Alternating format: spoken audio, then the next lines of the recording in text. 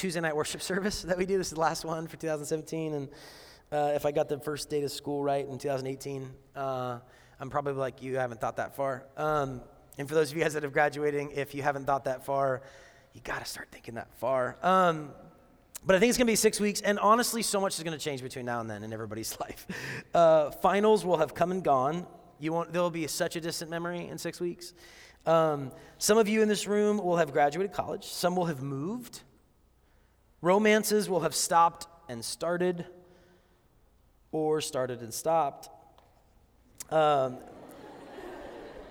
Family drama, some of it will be for the worse, some of it might be for the better. Thousands of gifts will be exchanged, and no one will be more content. That'll happen. It will be 2018 before we gather again. I just did the math. It's going to be roughly 40 days between now and the time we gather again, and a lot can happen in 40 days.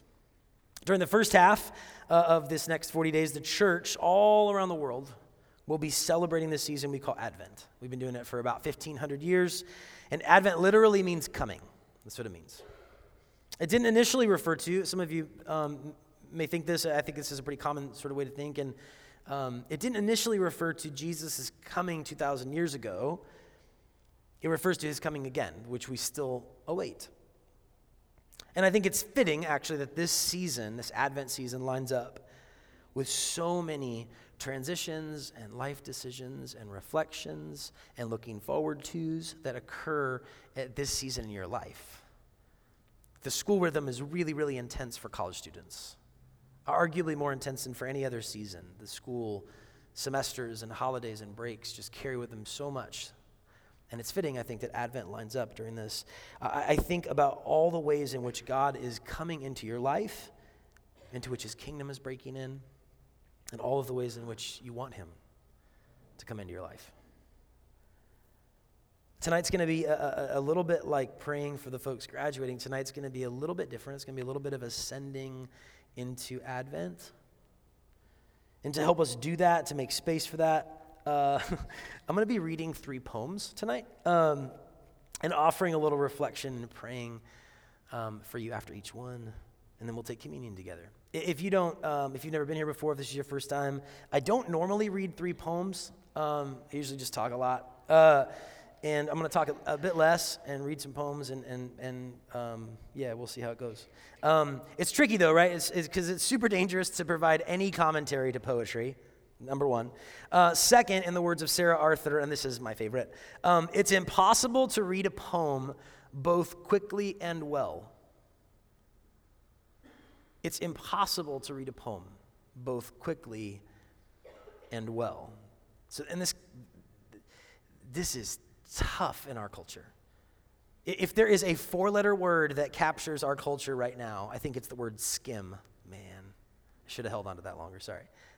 Skim. You guys, we skim everything.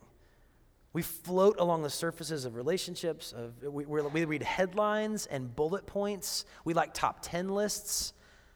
We skim so many things, and the only things we really read are short things, quick things, bursts. Like if a video is longer than 90 seconds, I really feel like I'm doing you a favor by watching it. If you say, check this video out, and I see it, and really it's 90 seconds, I'm like, oh my gosh, that's so long. Can I do that later? That's what I think. I'm actually processing my schedule to do that. I'm affected by this culture right now. Poetry is really hard in that kind of culture. Most art is. Because it conflicts with our culture, and it asks us to sort of slow down and pay attention, that kind of thing. And tonight, I've decided not to put the words of the poems up on the screen. I'm just going to try to read them slow. I don't want you to analyze so much as just feel it, I guess. I don't know, whatever you're supposed to do with poetry. I've never done this before on a Tuesday night. So I'm going to read these things, and I want to invite you to close your eyes. I want to invite you to, they aren't poems I wrote, so I hope that gives some more credence to them. But anyway, we're going to do that. And if you want them, I think I've asked Ashley to throw the names of the poems and the authors on the screen, so if you want to write it down, you can look it up later. Anyway, if you don't like poetry, you can pretty much skip half the Bible that has poetry and songs in it. This might be a tough night of translation, but Kirsten reminded me that I've got a pretty good basis to fall on with regards to the people of God. There's a lot of poetry in their history. So So anyway, we're going to give it a shot. Let's pray. And just so you know, if you don't know, Kirsten, who is the associate director here at the house, she and I have worked together since 2006 here. She and her husband just had a baby yesterday. That's their first kid, and that's absolutely awesome. And we want to pray for him. He had a little bit of difficulties in the hospital. He's doing well, but they aren't going to be able to go home until he gets fully well. So let's pray for him too. I know she's with us in spirit tonight, and we can also pray for me, because I don't know what the heck I'm going to do without Kirsten for like 8 weeks. So anyway, we'll see how that goes. Let's pray. Father, we pray for Jonathan and Kirsten and little Jax, that you bring them home soon. Bring them home well.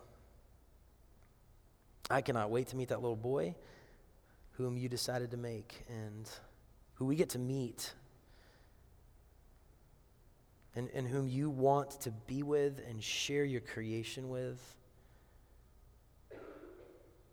You have much to teach us through him. I look forward to that. Tonight, would you anoint our imaginations, anoint our hearts, anoint our desires and our questions. Help us to look to the horizon in our lives and see where you might be coming into them.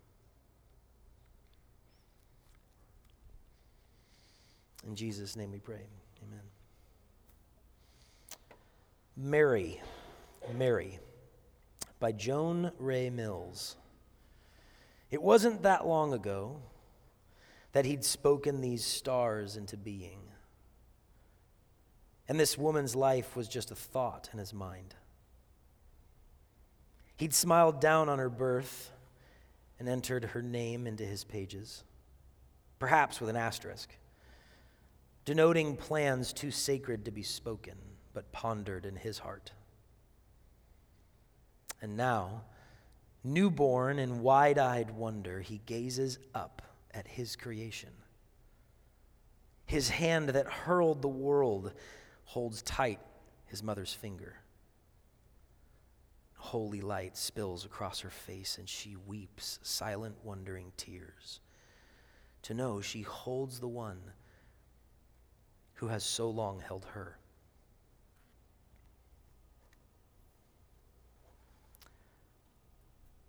How crazy is it that the one who spoke Mary into existence places himself within her care? You ever think about that? Like, what must it have been like to nurse God? To teach him the alphabet? If you want to be picky, the Xenophon. To watch your Creator take his first steps. And even as you help him stay on his feet, to remember that he is in that moment sustaining the very universe that both of you are in. It's mind-boggling to me. I actually think about this a lot, and it is mind-boggling to me. The logistics alone stretch my intellect and rational skills of any kind to the uttermost limits. And I feel like a total infant in trying to grasp how the dynamic of all this works out. But for as much as it seems hard to fathom, it's harder for me to stomach, honestly. It seems foolish that you'd place yourself in a 15-year-old girl's care in a little cave 4 days from home. That's crazy.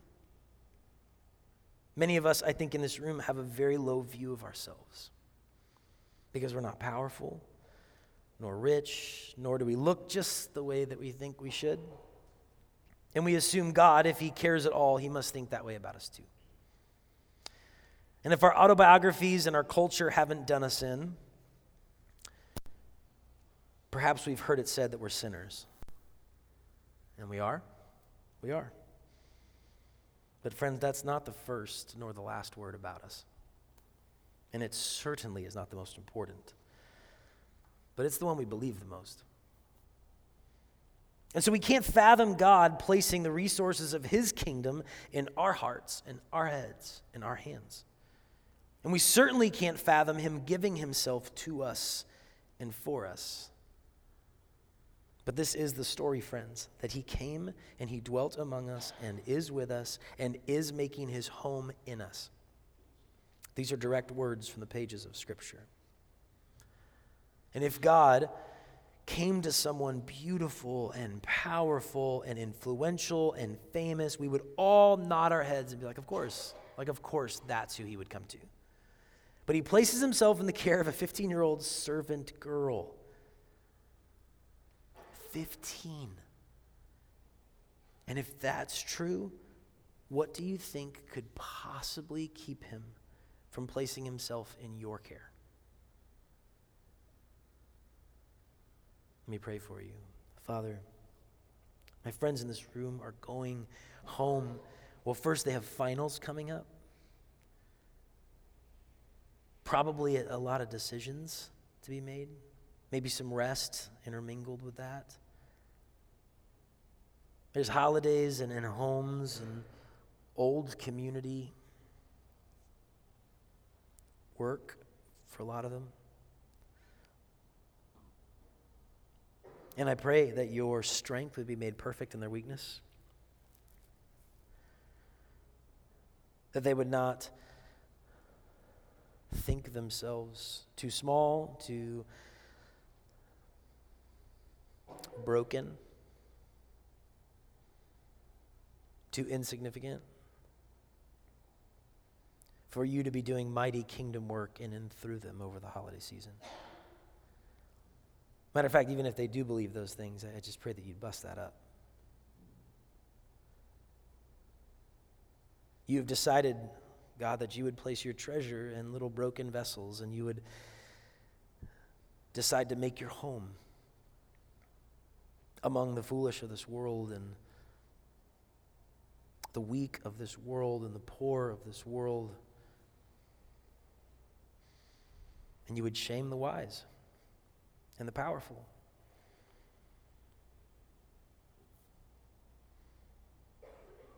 May your Spirit be at work, inviting each one of us in this place to know that you have decided to give yourself into our care. Whether it's during finals or rest or decisions or family or old friends or next steps.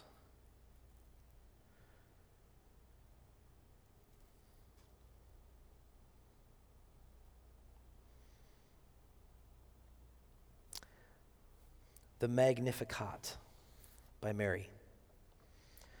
My soul magnifies the Lord, and my spirit rejoices in God my Savior. For he has looked on the humble estate of his servant. For behold, from now on all generations will call me blessed. For he who is mighty has done great things for me. And holy is his name. And his mercy is for those who fear him from generation to generation. He has shown strength with his arm. He has scattered the proud in the thoughts of their hearts. He has brought down the mighty from their thrones and exalted those of humble estate. He has filled the hungry with good things, and the rich he has sent away empty. He has helped his servant Israel in remembrance of his mercy, as he swore to our fathers, to Abraham, and to his offspring forever. We have all sorts of reasons to tell God that he's foolish for giving himself to us, for working in and through us. We always make a mess of things, each one of us. We never quite get it right. We have hidden motives and hidden agendas. And these we often see as evidence of just how foolish it would be for God to make much of us in his kingdom. And this 15-year-old girl had all the reason in the world to tell God he was nuts. That he must have gotten the wrong person. That he must have a better plan. We're actually told after she finds out that she would be pregnant with Jesus, that she makes the 4-day journey up to see her cousin who'd been pregnant for a bit ahead of time. And she leaves after a few months, and there's one commentator who argues that she might have left because people would have been showing up about that time to see John the Baptist's birth. Jesus and John the Baptist were cousins, if you didn't know that. And this one commentator thinks, I wonder if Mary left because she was embarrassed about her showing and didn't want to have to answer questions from all these like family and all these people seeing her showing at that point when they came to John the Baptist. That was just speculation, but the point is this is a wild idea. This young girl who was betrothed, her marriage had not been consummated, or she had not, there's a sort of a two-step marriage process for Jewish folks in that culture. It hadn't finished out yet, and here she was pregnant, and her defense was, an angel showed up to me and told me. Who's going to believe that? Who's going to believe that? She had all of the reasons in the world to say, this is a crazy plan.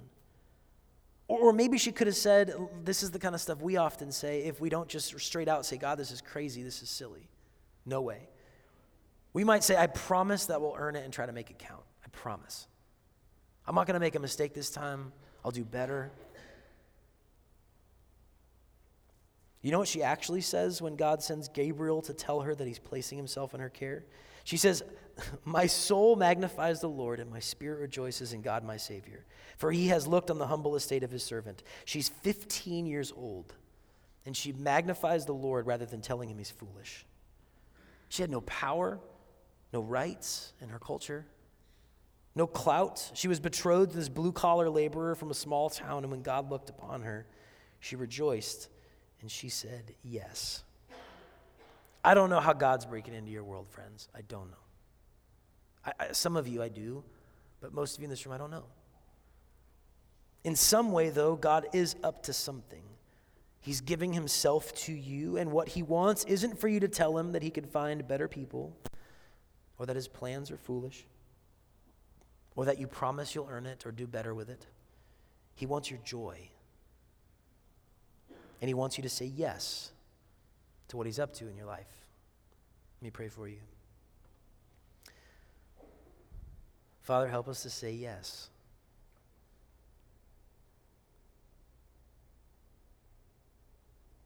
Whether your kingdom is breaking into some of the internal realities that exist within us, or the relational dynamics in the places that we live, whether you are calling us like your apostle, our brother Peter said, to make every effort in our faith. Maybe for many of us in this room, you're asking us, you're inviting us to grow in virtue and to grow in stature.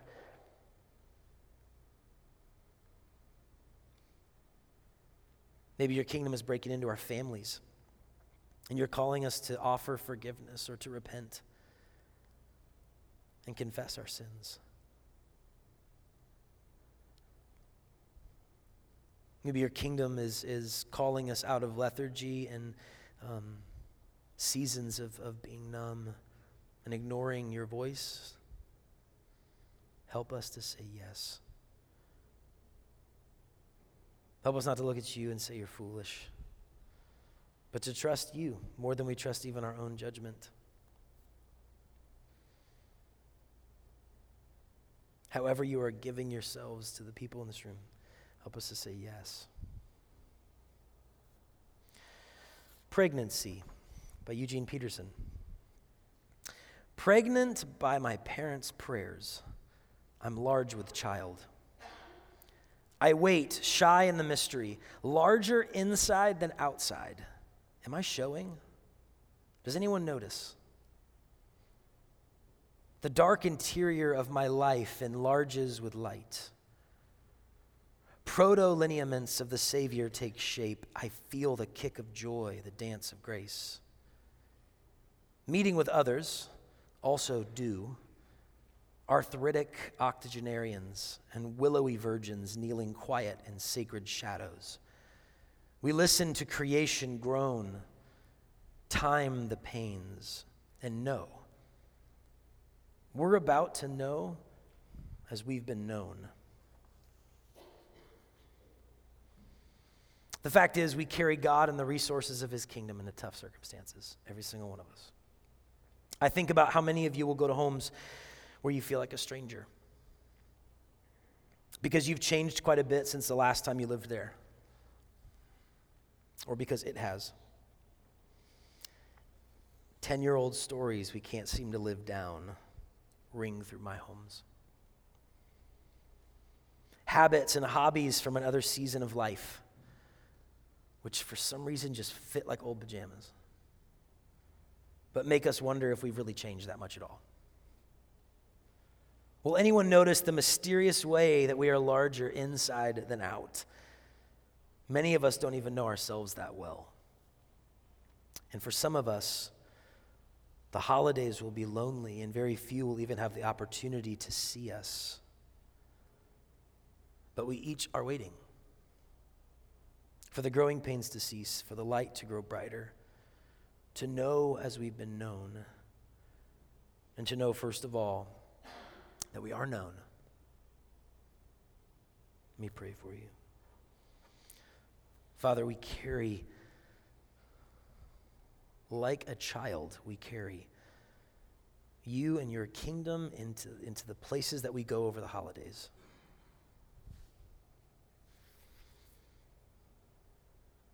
Time and again, Lord, my friends in this room tell me of them not feeling accepted in their homes, not being recognized and known in their homes, and I think of your son saying that he can do miracles in his hometown.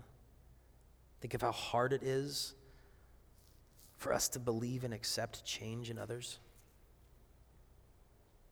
And I do pray that the places that we go would be places that would be receptive to how we've grown and to how we've changed. And that we too would be people open to that with others.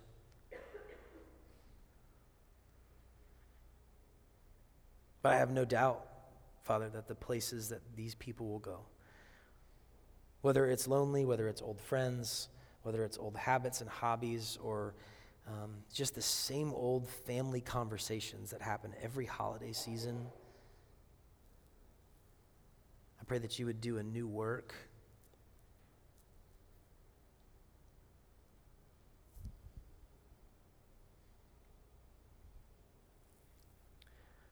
May each person in this room recognize the desires that sit deep in us, that we want to be known, and that we want to know, and that we want to have hope.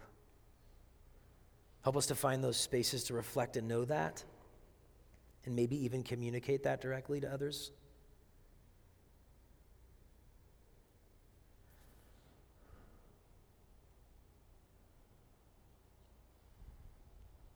May each person in this room know that they're larger inside than out.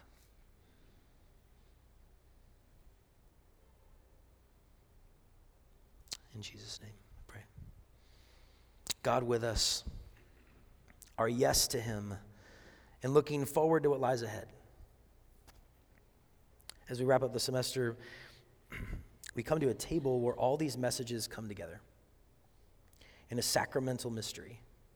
In communion, in the Eucharist, in the Lord's table, whatever you call it in your Christian tradition, here God gives himself to us. Here we say thank you, which is the Christian's way of saying yes or amen. And here we look forward to a time when we will know as we're known. It's just hard to remember this stuff in all the fussings and frettings of our lives. We must, friends, we must make space to remember. We must. Binge watching Netflix does not make space. I'm not criticizing that activity, but as the primary way we spend time when we have leisure, or video games, or gossip, or making space requires a degree of intention. It's hard in the fussings and frettings of the world to remember God is for me. Do you know that? That he's for you? That he is with you, that he's offering himself to the world in and through you, that he has greater things still to come ahead, and he's trying to always offer you invitations to stir up that hope in you for his coming again. How many of us are going through this is going to sound maybe super meta. I don't know how to make this land well, because we never hear this stuff. We should hear it all the time. How many of us have our finals in mind, our roommate situations in mind, our job stuff in mind, our hobby stuff in mind, our finances in mind? How do we have all that stuff, I shouldn't say in mind, in light of the fact that Christ is coming again to make all things new? My suspicion is that so many of us forget it, and then we make all of these things our idols, really. And it's so hard. It's so hard to remember this stuff. We must make space to remember, to make space to receive whatever God has to give us. And this is actually one of the major reasons why Christians come to a table so often together. We come to a table weekly, in some traditions quarterly or annually or something like this. Most Christians around the world will come together at least weekly to make this space to remember what we forget so often. That God gives himself to us. He makes space for that more than anything else. When the earth was formless and void, and God spoke light into existence, and he made space, like he actually made space. What did he do it for? To give himself to us, to be with us. That's why he did it. And we forget, and we forget, and we forget.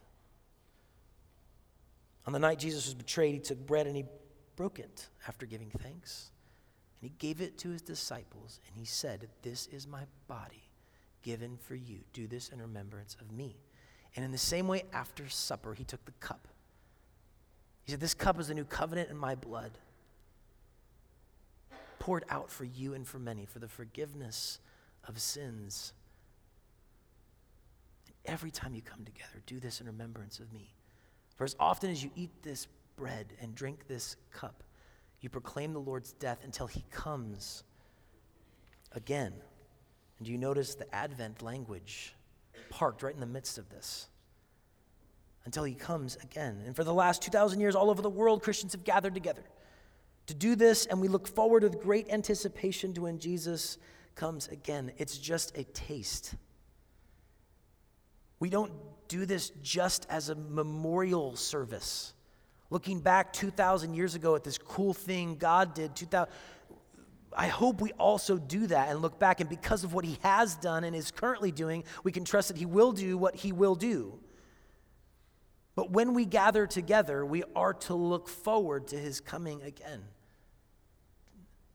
Death is still an enemy that needs to be defeated, friends. We still go back to our homes, and there is darkness to fight inside and out. And we need this space to remember what God has done and what he will do. Look, I don't know what traditions every person in this room has come from. I said earlier, we come from many different ones in my experience working with y'all. Whatever they are, I know we have different ways of celebrating the Lord's table. We even call it different names. But if you know Jesus as Lord or would like to know him as Lord, you can come forward tonight. We're going to have some bread up front, and you can just rip off a piece. A few weeks back, we had a loaf of bread that was kind of crusty, and some people got really weirded out. There was crumbs on the floor, and there's some fascinating theological conversations that went on in like the 12 and 1300s about what to do with that, and I'd love to have that conversation with you if you're interested. And then last week, we had another loaf of bread that was like super hard to tear off, and so people were getting workouts, and some people got like big loaves, and some people pieces, and some got small, and that was weirding people out. So this week, we got King's Hawaiian bread, and hopefully that's nice and easy, so you Methodists are loving it. Just break off a piece of that and dip it in the juice. If you break off a big piece or a little piece, it's totally okay. Okay? Dip it in the juice. Eat it. Of all things to laugh at. Okay. Anyway. Look, y'all. My hope is that throughout the holiday season, and until we meet again, that this truth is what actually binds us together and what rings through our lives more than all the other things that we are prone to believe and say. The Advent season is only 4 weeks, and there's more than that before even the next Tuesday that we meet again, for those of you that are coming back. But this Advent season is a fantastic one. Actually, in the history of the church, it's marked as a season of fasting. Do you know that? Which is super weird. We're a culture, we celebrate this like massive accumulation of stuff and buying things so much. Like consumer debt goes way up. We're told to be good citizens, you got to buy things, and we just start going crazy. Everybody's got wish lists. I got an Amazon one. You can buy me stuff off it. It's totally cool. But like, it's public. For real, I keep hoping like Bill Gates looks. I don't even know what that is. Okay. But in the midst of the season, the church historically has actually viewed this as a season of fasting. Why? Because what we remember what we remember is Mary and Joseph and the Israelites before Gabriel came and said, Jesus is coming into the world. We remember right before that moment when they were living in the dark, wondering when God will come through with his promises. And they looked forward with hope for their Savior to come. And the church gathers at this table like them and says, we need you to feed us, and we need you to give us drink. We need you to be present with us in the midst of our wanderings when we are this side of the new heavens and the new earth. In the Gospel of Luke, which we've been studying all semester, when Jesus, there's this scene that's absolutely nuts when Jesus is standing with Moses and Elijah, and then there's multiple conversations I would love to have about that one too, because I have all sorts of questions there. But when Jesus is talking to them, we're told in Luke that they were talking about Jesus' exodus, that he was going to take everybody on. And if you know anything about the story of God's people, the primary story that they know is the story of the Exodus. That, friends, the story of the Exodus with Moses, there's a book called Exodus that's about the Exodus. And an exile out of slavery with a sacrificial lamb and magic bread and all this kind of stuff, right? That was actually a small picture of what Jesus is doing now, still, leading his people out of the slavery of sin. And I hope, by God's grace, I hope during this season of Advent, as we look forward in the midst of our wanderings, as we experience literally darker days, I think it's actually better for us to live in this hemisphere during this season because it's easier to grapple with the truths of this thing. We have dark days and dark circumstances, and we look for light. And the church historically has actually fasted during this time and mourned and lamented, and then we actually have 12 days of celebrating. That's historically, you know a song, some of you know more than that, but that's what we do. Anyway, there's truth in this meal that Christians are celebrating all around the world. It's been celebrated, I don't know how many times today already by Christians around the world every day. For 2,000 years this has been happening, and we celebrate it again. This is the truth that binds us together. God for us, God with us, and with you. Into your homes, into your finals, into your decisions, into your rest. Until we meet again, this is the truth that binds us together.